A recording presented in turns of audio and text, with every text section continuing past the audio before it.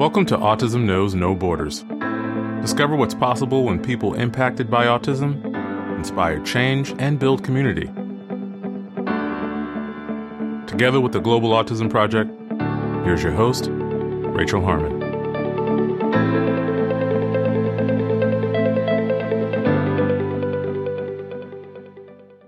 Hello, everyone. This week's episode is part 2 of our 2023 highlights. Today, we'll continue to review some of my favorite moments from this year's episodes, specifically from 145 to 158. In this episode, discover what's possible when we learn together. We appreciate your time. If you enjoy this podcast and you'd like to support our mission, please take just a few seconds to share it with one person who you think will find value in it too. You can also follow us on Instagram at Autism Podcast, subscribe to our YouTube channel, Global Autism Project, and join our online community on Mighty Networks at community.globalautismproject.org. And now, I present you the Global Autism Community.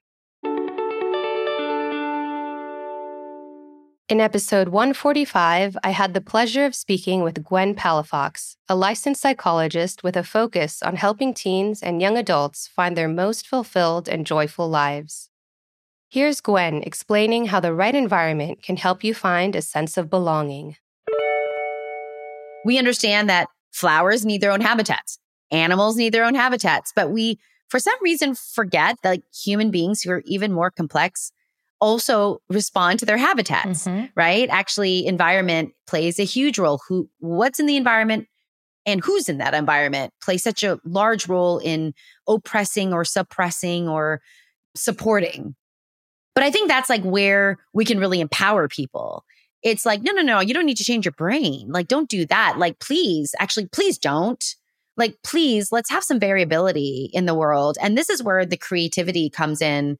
Way more than thinking about something in the same old way. Like the way that my clients think boggle my mind. I mean, they are heads and shoulders. I mean, IQ, cognitive point. I mean, they blow me away. I'm in awe of them all the time because of the ways in which they connect information and think. And it's thrilling to me, actually. It makes my curious muscle just fire like crazy because I just want to know and I want to know and I want to know. But more importantly, it's like you don't have to be. You don't have to fit everywhere. You don't have to mask all the time. And actually, if you are going to mask, please make that a time that's important to you. And that's why you're masking. You're choosing to do that. But you shouldn't do that all the time. I mean, no one can sustain that. And that's why, by the time sometimes they get to me in their 20s, they've got burnout. And it is real. And so it's really, really hard to come out of that and to recover from that when you've had a couple decades worth of masking and really ignoring what it is that your brain needed. Autistic self-advocate and BCABA Andrew Bennett joined me for episode 146. Andrew has been a dedicated member of our community since 2019 and even recently served as a moderator in our online Global Autism community. He also contributed to our responsive skills training as a committee member and has traveled on 2 Skill Corps volunteer trips, first to the Czech Republic and more recently to Kenya. Listen to Andrew's advice for future autistic Skill Corps travelers. The most important thing that I would say to autistic self-advocates is that you matter and you have dignity and you're different for a reason. And you're going to experience that if you sign up for this trip and you put your whole self into it and you don't hold anything back and you be fully authentic. I like to quote Brene Brown a lot. And one of those quotes is that true belonging does not require us to change who we are. It requires us to be who we are. And there's another quote from a saint that if you be who you were made to be, you'll set the world on fire. I know what that feels like now. And I think that you can too. You just do not realize how important you are to the world. And there isn't a place that I could imagine that's better to do that than traveling with Skill Corps and being part of this organization. In episode 147, our CEO at the Global Autism Project, Molly Olapini, was joined by the co-founder of the International Behavior Analysis Organization, Dr. Michael Mueller. The IBAO certifies practitioners to ensure ethical practices, protect consumers, and maintain appropriate educational standards in the field of ABA around the world. In this clip, Dr. Mueller offers his tips for practitioners. There's a lot of opportunity to do good. There's a lot of opportunity to take shortcuts and do things the wrong way. The idea, the requirement, not a legal requirement, but the kind of the community requirement to get certified to do things the right way does not exist everywhere. So my advice would be, even though it's challenging, and even though when you're at the beginning of the process and the beginning of your journey, it does seem overwhelming when you're talking about, 5 or 6 college level classes and supervision and supervisors and a new work environment, all these different things. Just know it looked that way to everybody, right? And take the first step, meet the requirements, go down the right road, do it the right way, get certified, and then continue to learn. Even though it feels like it when you're starting, the certification is not the finish line. The certification is the field, our industry saying, now you're qualified to begin. So keep that milestone as an important one, and then know once you're past it, the learning never stops. Be a consumer of research, be a consumer of the publications of our field, get quality CEUs, go to events, network, build up the infrastructure and the ABA community around you, lift people up behind you so that they have an easier chance to come up as you did. So that would be my advice. Keep on going. Episode 148 was a Global Autism Community roundtable event about autistic identity, facilitated by community moderator Andrew Bennett. If you'd like to join and participate in any of our future events, sign up for our community today at community.globalautismproject.org. In these next clips, self-advocates Michael Gilberg and Thomas Island and community member Rosetta Walker discuss what is, quote, normal, person first versus identity first language, and respecting other people's identities. One thing I always say when you talk about the idea of making autistic people typical, that's been around forever, the idea is, and obviously there is no typical, is, I always say to people, there is no normal. So what does it mean to make somebody indistinguishable? Indistinguishable from what? Because there is no normal. It's the same with how you want to be identified. Mm-hmm. I think the big challenge is that there's so many ways out there to be identified. Everybody has their own. It's like anything else. There is no normal in terms of how people want to be identified. When I was young, I read a book by Jerry Newport called Your Life is Not a Label. And from that moment on, I discovered the importance of seeing people for who they are first and what they have to offer more so than what we may label them as. And on that note, I choose person first language because my philosophy is, if you want to be acknowledged and accepted by humanity, you must first acknowledge and accept your own humanity. If we put people into boxes or circles or segregate and separate them, that doesn't encourage unification and discussion on what we have in common. So I think we are all members of the human race. And by saying I am a man with autism, I am a person, first and foremost, a living, breathing human being, I think that shows, for me at least, great self-respect, and that my diagnosis doesn't have to be my definition. And that has helped me a lot in my life, personally and professionally. That's my 2 cents on person versus identity first.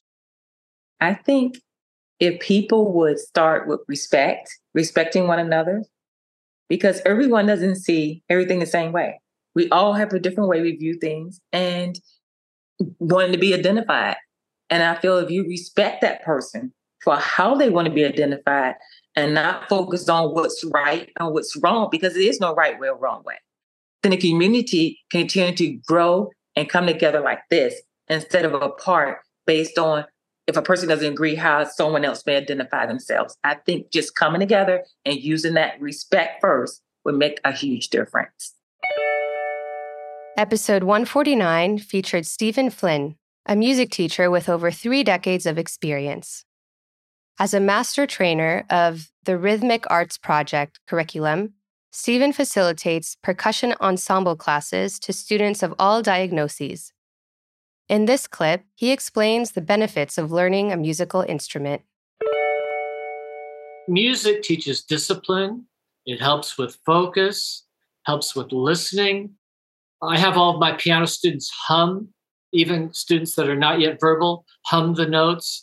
And when you hum the notes with a piano, for example, it's very good for stress. And I think that there's a lot of spillover into every area of a person's life as a result of playing a musical instrument. I teach piano using an alternative notation system where the notes are colored and we put colored bands on the fingers that correlate to the notes. And I find that to be very effective. And while it's still good for ocular motor strengthening, it's not as challenging as reading standard Western notation. A couple of the other things that I do is I teach West African rhythms to students.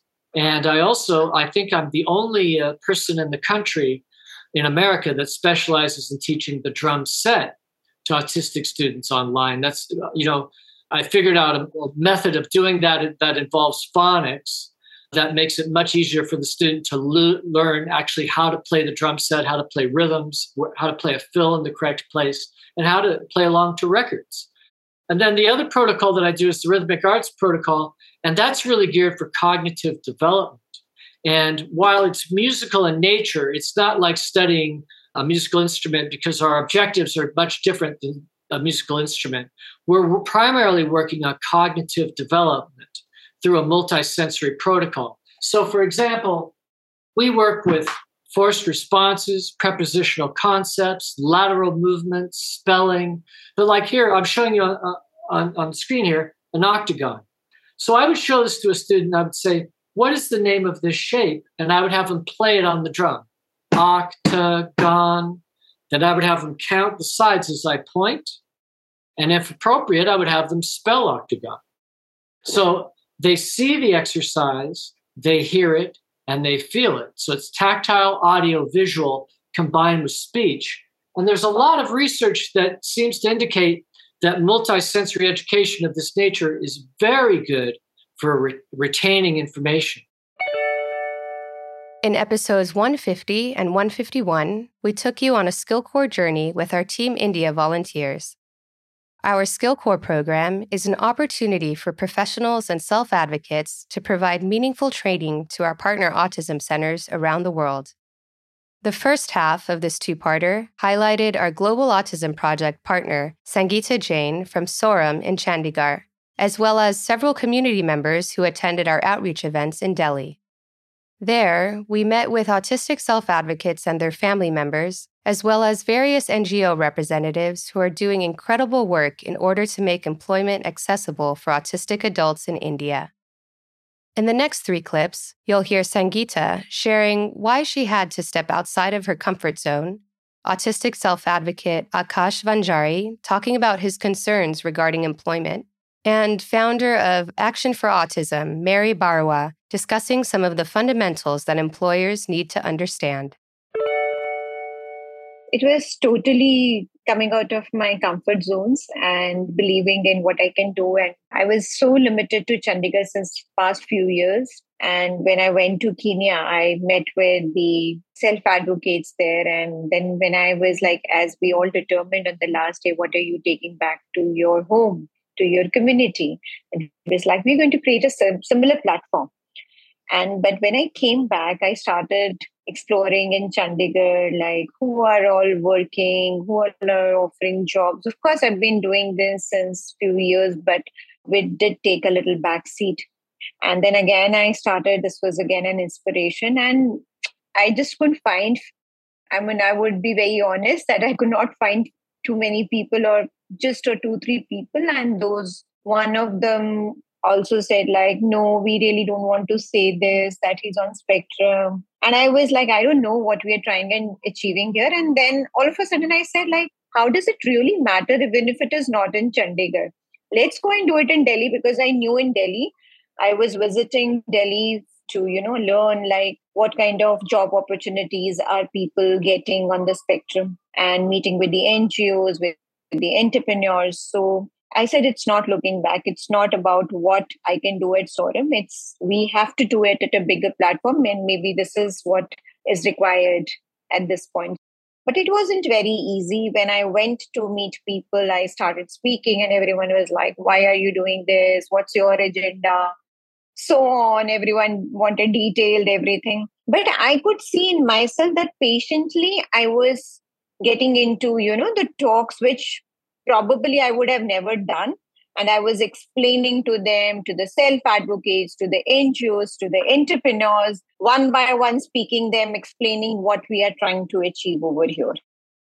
My number one concern for autistic people in India is that actually means a whole world is going towards like first school, then college, then employment. But we are not actually trying to figure out what does our child want, what does autistic child, what does he want to do. Means it's not like everybody should be going through this phase: school, college, and employment. We should actually try to figure out, like, everybody has some strengths and everybody has some weaknesses, so we should always find out what does that actually autistic child or an individual want to do. Somebody may be very good in playing guitar, or somebody may be very good in painting, and we don't encourage that. We just want them to do like others, like school, college, and employment.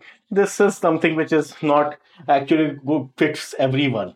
So instead of like trying to push everyone, like all autistic individuals, to get to school, college, and employment, we should actually try to find out what are their strengths, what are their talents, and what do they want to do in life, and then help them, encourage them into channelizing their own strengths. Because there is such a strong focus on the behavioral aspect, so there is always this thing that, they have challenging behaviors. And what do we do about the challenging behavior? What employers need to understand, and what people who imagine they're supporting them need to understand, is that autistic people don't have behaviors. Whatever behaviors they have come because the environment is not supportive of them. If the environment was supportive of autistic people, they would not have the so-called behaviors. Because we do not provide the environment that they require, then they have behaviors, and then they say, oh, we need to do behavior modification. We don't need to do that. We just need to make the environment autism friendly, just as we would make a work environment friendly for deaf colleagues or blind colleagues or colleagues who are wheelchair users. The same is what we have to do for autistic people. Until that understanding is brought to employers, and is also there in a lot of the people who are supposedly supporting autistic people in employment, but not really understanding that. Till that changes, this will continue to be a huge, huge obstacle in employment for our autistic citizens. Part 2 of this special Skill Corps India series highlighted some of our volunteers' personal experiences and takeaways.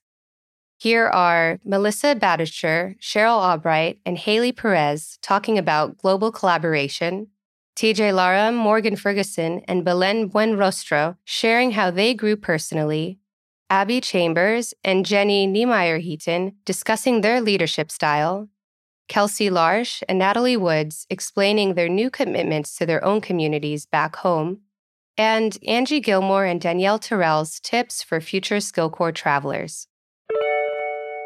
Every community, there's something that we can learn from them, something that they can learn from us.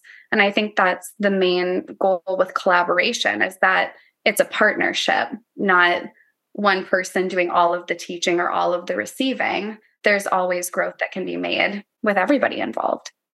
We only know by really taking the time to listen and understand what the needs are, so that we can then work together to move forward, because someone else's idea of what's best for them or what's best for their community might not fully align with what my projecting of what I think might be best for them would be. And that's usually due to a lack of understanding. So being able to work with people, allow them to teach us knowing what it is that they're wanting to gain from those experiences and then allowing them to function without us present is so important, because we don't want to be the people that are just coming in and then stripping people of all the resources once we leave. We want people to be able to continue to function and flourish independently from any other organizations and functioning toward what it is that they're wanting to accomplish. No one country is doing everything perfect, and there's a big opportunity to learn from each other. West isn't best. We should all be learning from each other anyway, as just humans. So if we continue to have these conversations, it's no different, like if you compare it to business networking and reaching out to other people and other business owners and other maybe people in your same profession, and it's no different. It's just now it's global. I was at a table with Action for Autism, and I don't remember the gentleman's business name, but he was doing a lot of the diversity, equity, inclusion work and trying to figure out how they all collaborate and how they all work together, because they seem to have a better ecosystem. There wasn't competition. It was like, we get funded this way. This is how we get funded. This is how we work together to make sure that, people with disabilities get jobs. It didn't matter what the marginalized community was. I think Al spoke to all of the different populations that they work with to try to get jobs at Lemon Tree and things like that. And there does seem to be more of a family or communal or tribal, or however you want to look at it, collaborative approach that was different than here in the US. When I applied for Skilled Core, I had actually been looking for Skilled Core, I like to say. Had learned all about, white saviorism and, about how a lot of these trips can really do things that are more damaging than they are helpful. So I think in theory, I felt like I already knew about this, but then actually being there and going into the trip and fighting with my expectations of wanting to have a permanent product, wanting to, just do something simple and feel like I accomplished something, when the goal is really to listen, to set the seeds and help them grow so that they can grow on their own. So I think it shifted to being like, even if you think you already know, you really don't. You have to keep going. You have to really try. And I think it's something that without seeing it, without doing it, it can be really hard to do it right. I think even some of us who were there constantly wanted to, thought that we knew the answers, thought that this was a country that needed our help and we were the Americans and we were coming in and we were going to do blah, blah, blah, blah. Not that everyone was American, but I think, taking that step back and seeing that the strengths that they've already done and the gains that they've already made, seeing that we can learn from them as well, I think was so impactful for me. It's expanded my scope. I think I always think of myself as a clinician. And I am now considering myself more of an advocate, and that's adding just so much more to my clinical practice, because now when working with families and advocating for them and the kids and all that, it's something that I think has just vastly expanded my impact factor, because I think we just have sometimes a narrow scope of what it means to help others. And while I like to think I'm a good clinician, I'd like to also think that I'm a good advocate. And so just being able to bring that to the table as well is only going to improve clinical outcomes, quality of life outcomes, really just the whole lifespan development when it comes to working with these children and families. I was not a public speaker. I still kind of trip over my words, but this experience has helped me grow professionally, with standing up for myself, having a voice, and articulating myself the proper way professionally. I definitely think that I've outgrown my current position, and I am definitely willing to take on bigger projects because of this trip with India. I think just in my confidence and my voice, I shared with Molly at the orientation about just the power of asking and how I've grown from that. And I talked to her about how as a child of immigrants, we're taught to assimilate usually and just kind of fit in. Don't do anything that's going to make you stick out or that might bring too much attention. Don't ask for anything that's not given to you and that kind of thing. So really learning how to advocate for myself and others, ask for things that I want. I think that's been a huge thing, just learning to ask. And actually in my agency that I work for, I was able to get our Spanish-speaking RBTs a raise because I asked. I said, hey, I see that this isn't a thing. Can we do this? And they were like, yeah, of course. And then I was able to help initiate that and bring that to fruition and, have like a system of testing and verifying and fluency and all of that and get them a raise. I think I grew in confidence just in my own leadership style. We talked a lot about how there's not one specific type of leader. And I think I do have a lot of characteristics that fall under what you commonly think of as a stereotypical leader. But I also have a lot of characteristics that I always felt like didn't really fit in that box. And so I came away very encouraged in how to use those strengths as well in leadership roles, because leaders can look very different and a lot of different qualities can support leadership styles. I am very much like a come alongside you kind of leader, I think. I'm not really one that's great at getting up and giving a super powerful speech or a motivational speech. I'm not one that necessarily always wants to be in the spotlight, which is why I've always kind of questioned how that fits into leadership. But I think that I'm very much kind of finding my way as a leader that just wants to come alongside people and empower them and support them in being the best versions of themselves. And I think when you can do that genuinely and do that authentically and really care about the people you're supporting, they do the same for you. And it creates this very good relationship of I'm going to lead by example and I'm going to lead by supporting you and empowering you. It's important that the initiative, motivation, and formulation of support needs lays with the party in need of help. True leadership is like teaching someone to ride a bike. It's about allowing the individual to step up on that bike independently, guiding, providing help where necessary, and letting go and cheering. Something that I had a hard time coming up with is what is my commitment? I work with younger learners for the most part, and I always thought, this doesn't apply to what I'm doing, or it's not relevant to the population that I'm working with. When in reality, I think I'm kind of doing them a disservice by, avoiding the fact that they are going to grow up, they are going to soon be facing these challenges, and that if I'm not talking about them, if I'm not bringing them up, then I am, in some ways setting them up to be unsuccessful when they reach that point. So my commitment is to being willing to have those conversations, but to bring that into perspective, I think, for parents and for families and for caregivers, that we will reach that point eventually. And what can we be doing in our now to help us be successful when we get there, versus kind of pushing it off like that's something to address down the road. Firstly, I came to realise during the trip, because I work with children and not with adults, I don't actually know very much about the services available for adults in the UK. So one of the things I wanted to commit myself to was at least finding out about that and seeing what services are available and what do they look like, and maybe how do they compare to what we saw in India.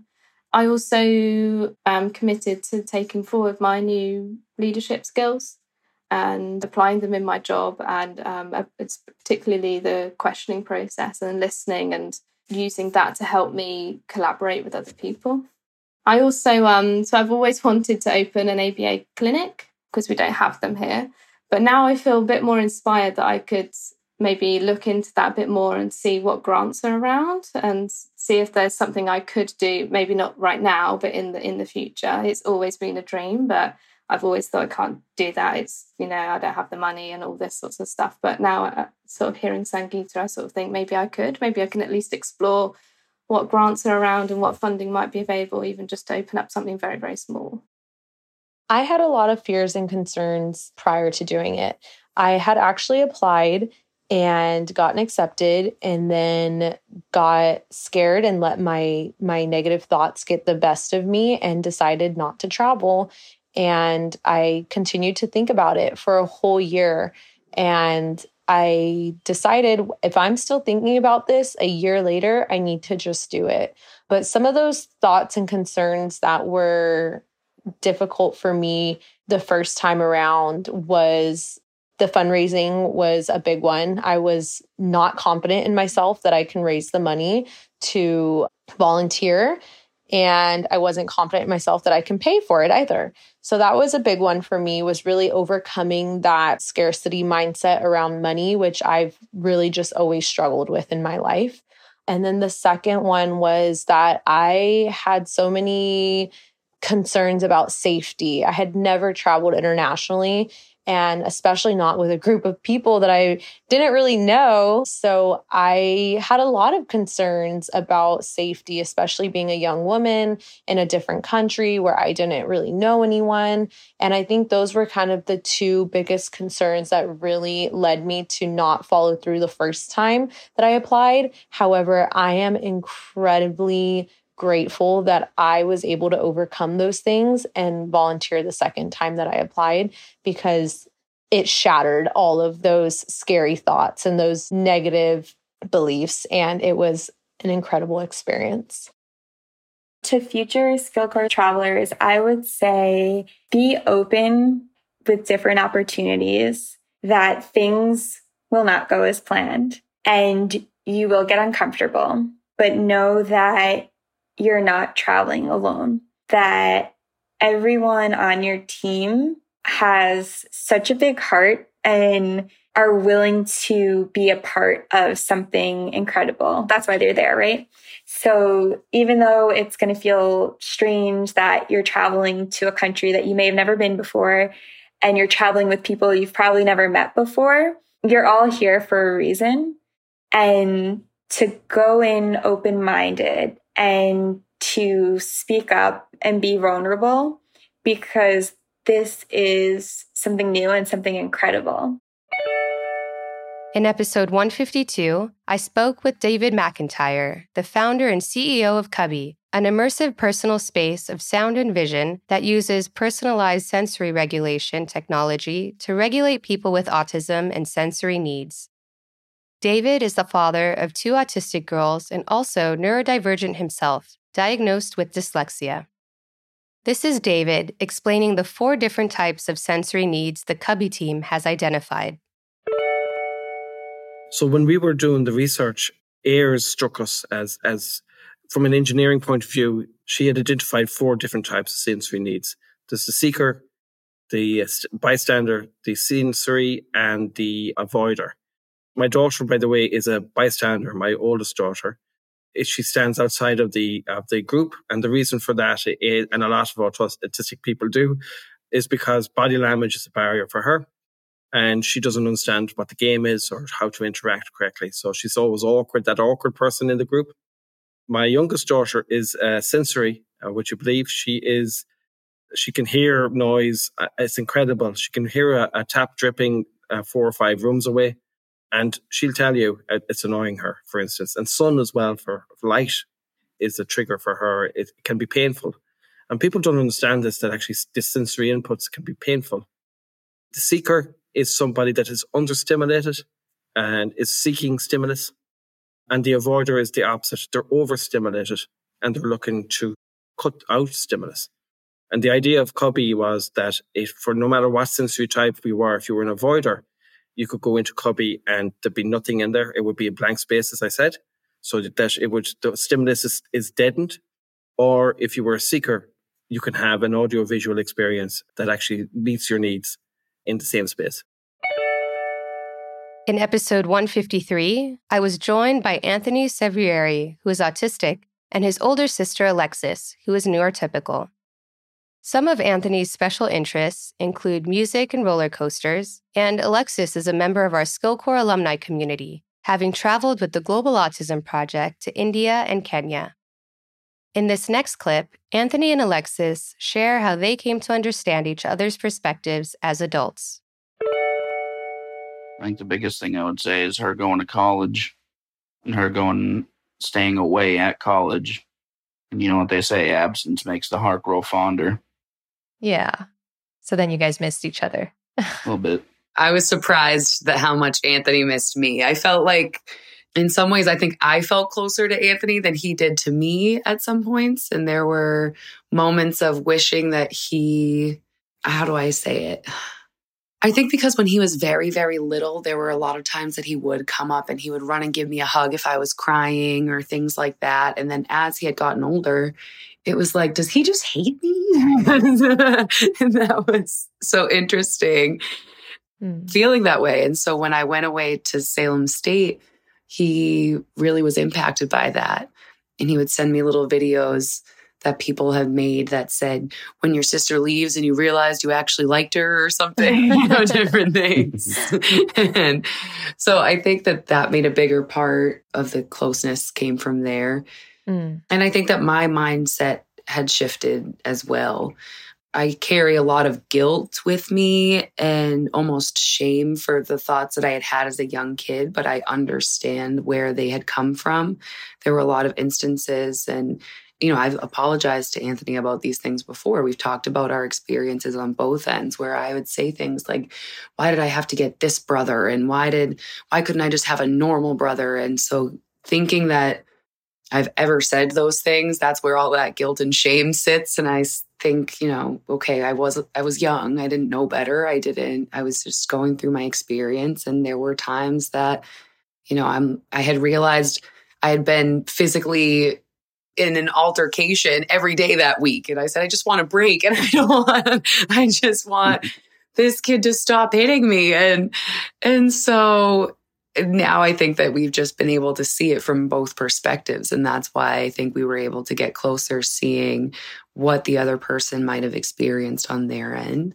And, there were lots of things that just siblings do. And I'm very grateful that we do have a very close sibling bond, because I see a lot of times siblings who just never speak. They just, once they grow up, they're adults and they just don't talk and anything like that. And so having my brother be one of my very best friends is just such a great blessing to have. Episode 154 was a global autism community event led by moderator Corey Taylor around the topic of neurodiversity affirming practices. Here are self-advocates Andrew Bennett and Brian Middleton talking about the importance of affirming someone's identity and acknowledging their values. Anytime that we are affirming the truth of someone's identity, we are helping them to become more fully realized versions of themselves. The essential part of that is I define affirming a couple of different ways, one of them being the philosophical point of view on it, which is affirming is to declare something as truth and to promote it and to cultivate it. And that can be in the way that we treat somebody or the way that we validate a person's identity or sense of self. In order to do that in a way that's beneficial to the individual, we have to know that that's who they are. And we can base that, particularly with some of the identities that you've mentioned, or we can base that on certain facts that we can see and observe and measure, ideally. Now, for autism, the idea of the neurodiversity movement is predicated on the concept that neurodiversity is a real and objective thing, and autism being one of those things. We can look at that and see that it is based in the brain or in a neurotype.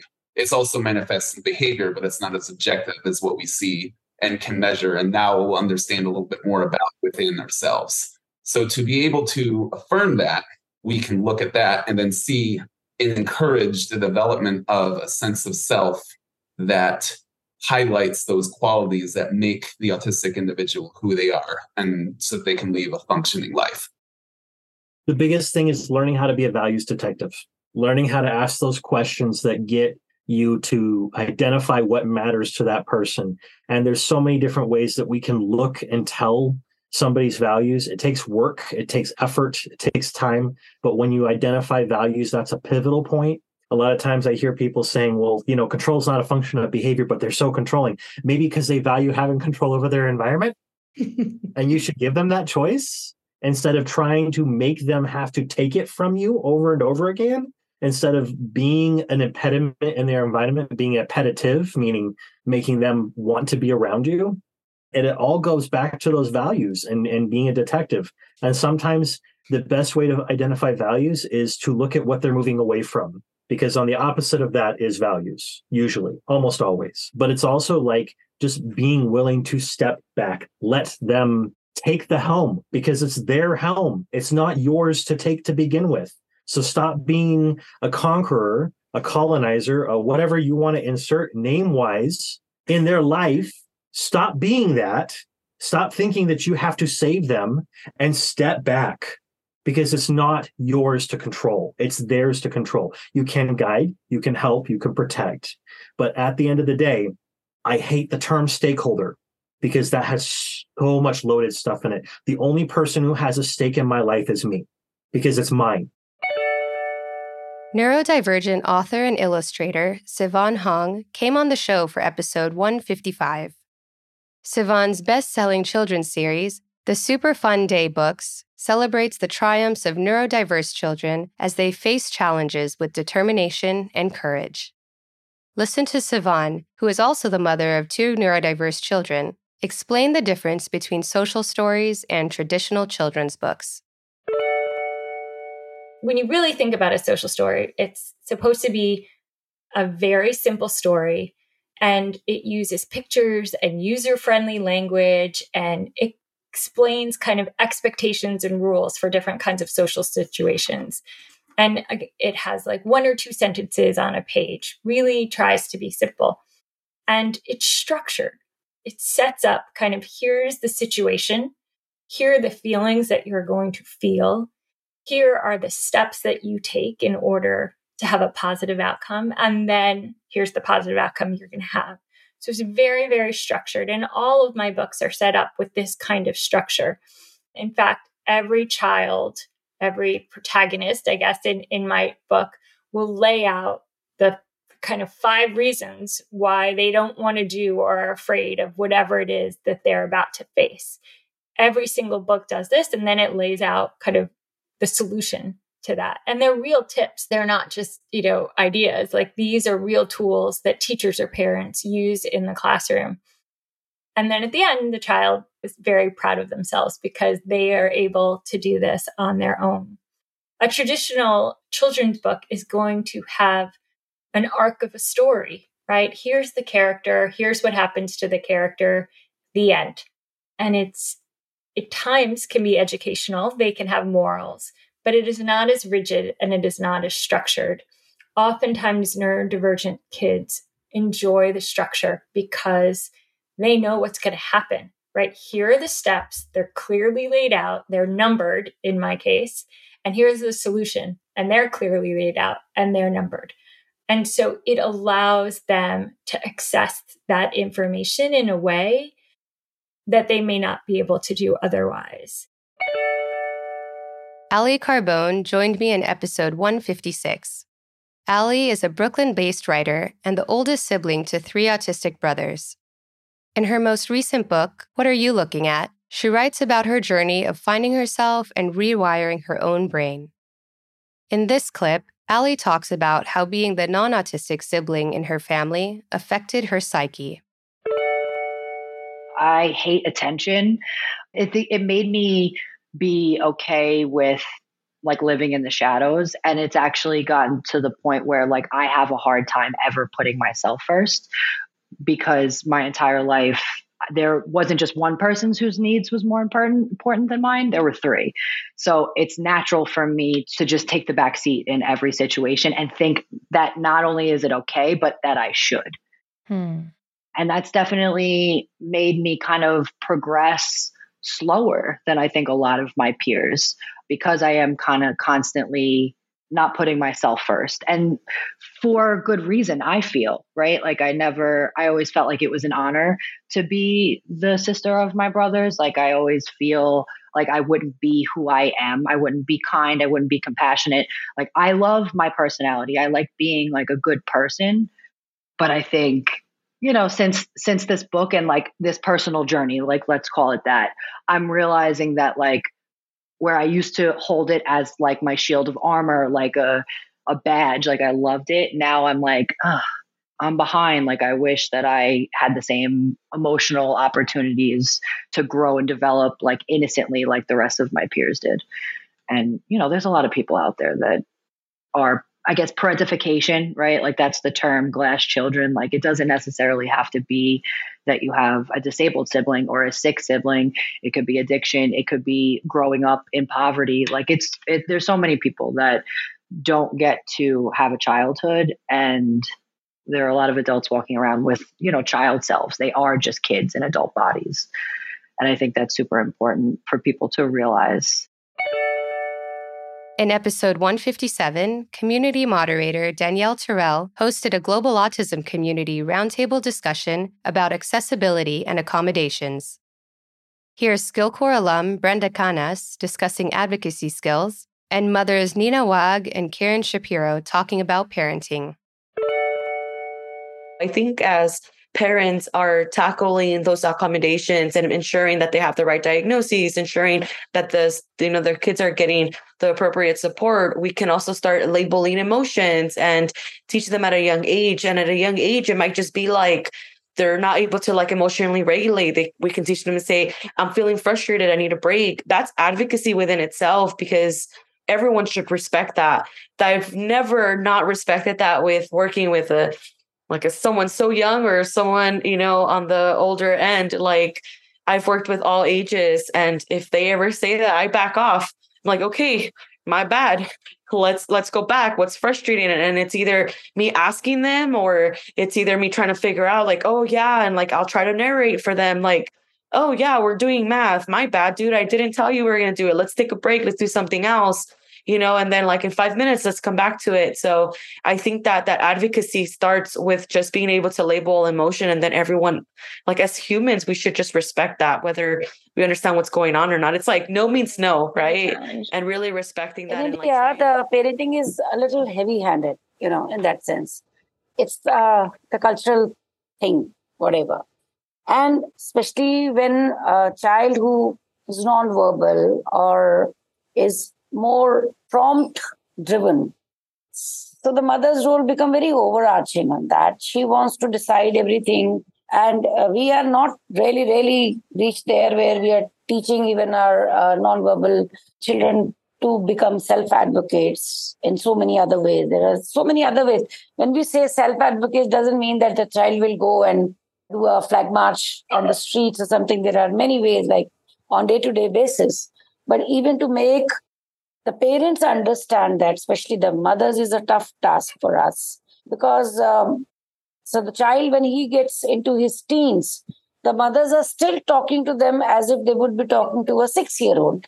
And now that child starts asserting himself. So they associate that assertion with, oh, he's having a meltdown, or he's having behavior issues. No, because you have not switched from addressing the cute, cuddly guy who is now turned into, a strappy, mustache-toting teenager. You have to switch your gaze. And when that doesn't happen, there's these jerks happens. That is what I meant. Most of the time, I have to tell them, he's a teenager. You have to now change your tone, change your mannerism. You have to accommodate. The reasonable accommodation has to start with the parenting itself. So that really... And I think the most important thing is for the parents to be open to whatever is going on and to embrace and not, A, take it personally, and B, and really not deny it. I think the worst thing a parent can do is deny what is being told to them by professionals. And a lot of that comes out of fear. And a lot of that comes out of blame, that they blame themselves. And it comes out of, I think it's less so now, maybe because there's more autism out in the world, but feeling ashamed. And there's nothing to be ashamed of. There's nothing wrong. Yes, it's guilt-driven. I agree. It's a lot of guilt-driven. I think you have to take it out of you personally and embrace it because you love your child and you want to help your child and you want to be there for your child, that whatever's going on, I think the worst thing a parent can do is deny what's going on. And I've seen it really hurt the child. And so I think as parents, we want to give and we have their best interest always at heart, I'm sure. And with that, you have to embrace and figure out what works best and how to, and ask questions and seek. It's hard. It's not easy. I know. Parenting is the hardest job and there's no book for it, and there's no one way to do it. You can't be taught how to do it. So you have to just come from an open heart, a loving heart, and I want to do what's best for my child and not take it personally. Last but certainly not least, episode 158 was a special Thanksgiving episode in which we celebrated the Global Autism Project's 20-year anniversary. Our team, and myself included, also shared what we're grateful for this year. Here's our CEO, Molly, talking about how thankful she is for the last 20 years. There are so many incredible people who have been here through thick and very, very thin, times. And it's a bit cliche, but it's like, I have so much gratitude for the, 1,000+ skill core members. And I've probably had hundreds of people on this team over the years, and our partners and our supporters. And just, it's pretty wild to be here 20 years later. You really can have nothing but gratitude, I think, in this to have gotten here. And that's a wrap. As I was reflecting on these past episodes from 2023, I was overcome with immense gratitude for our community.